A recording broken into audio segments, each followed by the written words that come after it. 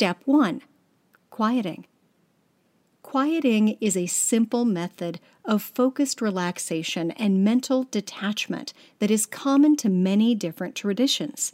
But for practitioners of contemplative prayer in the Middle Ages and Renaissance, there was only one reason to practice it: preparing the soul for union with the divine. To begin the quieting process, sit comfortably with your spine upright and close your eyes. Do not perform quieting while lying down. The best time to practice is early morning, after a nap, on a day off, or other time of solitude without any interruptions. This basic process of quieting takes place on all levels of body, mind, and soul. Beginning on the level of your body, slowly withdraw your attention from physical sensations and sensory inputs. Start softening the body by relaxing the muscles and releasing tension. On the level of the mind, quieting requires stilling the constant chatter of thoughts and the swirling chaos of emotional energy.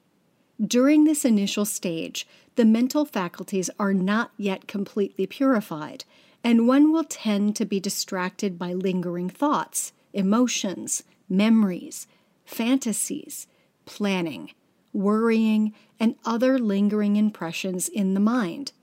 Simply ignore it without deliberately trying to control it in any way. Try not to invest in any energy, pushing it away or attempting to bury it. Let it dissolve by not paying attention to it. Other distractions that arise during this kind of activity are insights, breakthroughs, and self-reflected comments, such as, "Am I doing this right?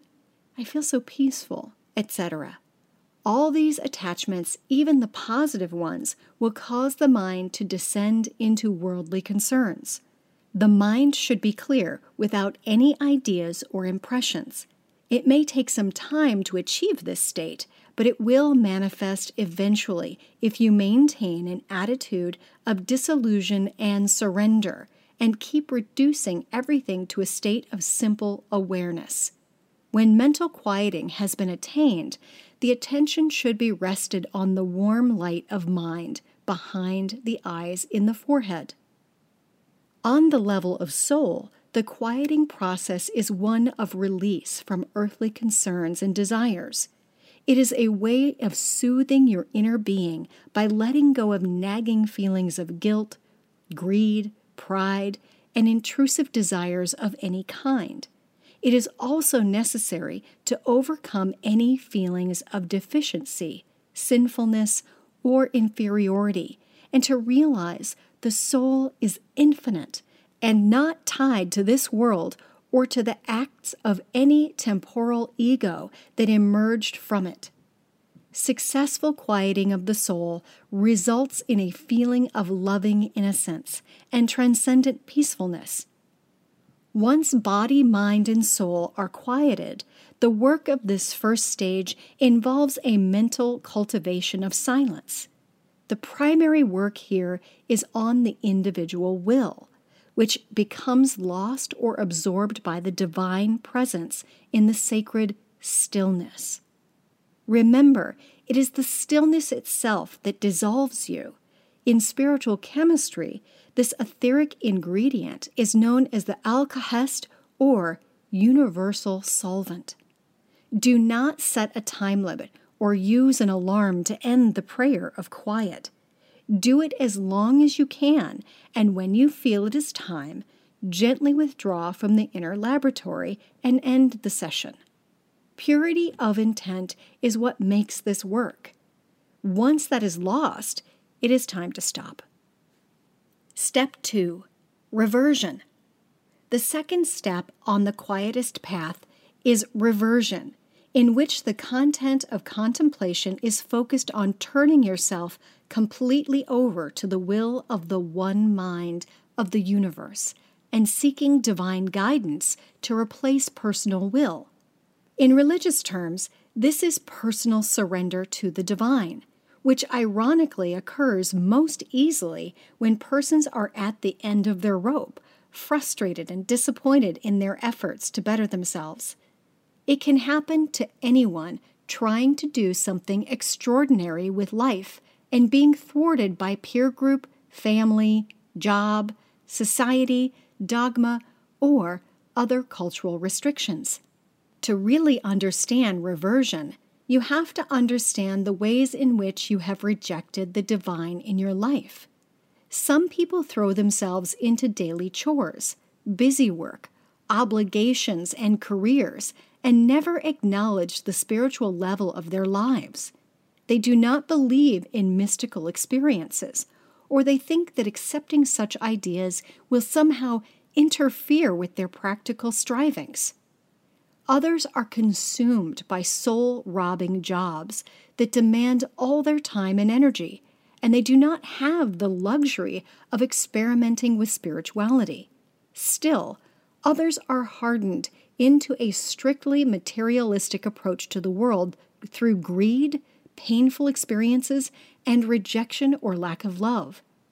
The practice during this stage is to reflect on how one's failures to open up to divine energies and acknowledge the ways in which the soul has been damaged because of it. Step 3. Recollection. The third step in quietist contemplation is recollection, which is a process of transcending duality and affirming the divine source of all things. The work of recollection begins with intense mental prayer, in which one concentrates on the withdrawal of the soul from worldly temptations and enters devout contemplation on the power of spiritual passion. The two previous steps must be mastered before proceeding to the recollection stage. The primary tool of recollection is deep contemplation, which must be practiced inside the heart and not intellectually. One then experiences a deep piety develop in one's heart that is beyond any that can be achieved through religious dogma or observances. This pureness in the heart becomes a private guide, and the soul is led by the divine will only. From the Hermetic viewpoint, this spirit is Thoth Hermes, the inner guide that emerges from one's infinite soul and resides within the purified heart. In practice, one must agree to the necessity of divine assistance, something totally separate from one's being, that will provide the confidence and deep faith to proceed to the final stage in this process, because one's everyday personality or ego does not want to go there. It is very important at this stage to persevere in a state of deep contemplation and continue residing in the heart until your personal will dissolves. Suddenly, you feel refreshed and renewed by the unmistakable presence of divine grace. In terms of spiritual chemistry, the vessel of the soul must be hermetically sealed so nothing from the mundane world contaminates it. At that point, contemplation must cease immediately without discursive thinking of any kind, and the methods by which you achieve this state must be abandoned. Your soul must allow the divine to work within it and through it. It must open completely, without hindrance, and allow the influx of grace to continue as long as possible. Step 4. Infused contemplation.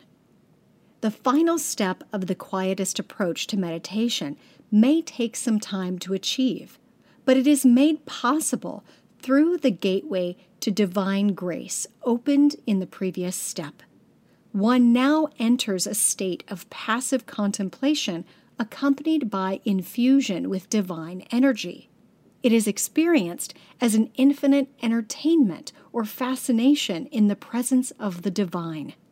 In other words, one feels completely fulfilled and alive and require nothing more. The search for truth ends, and one exists in a state of Gnostic bliss.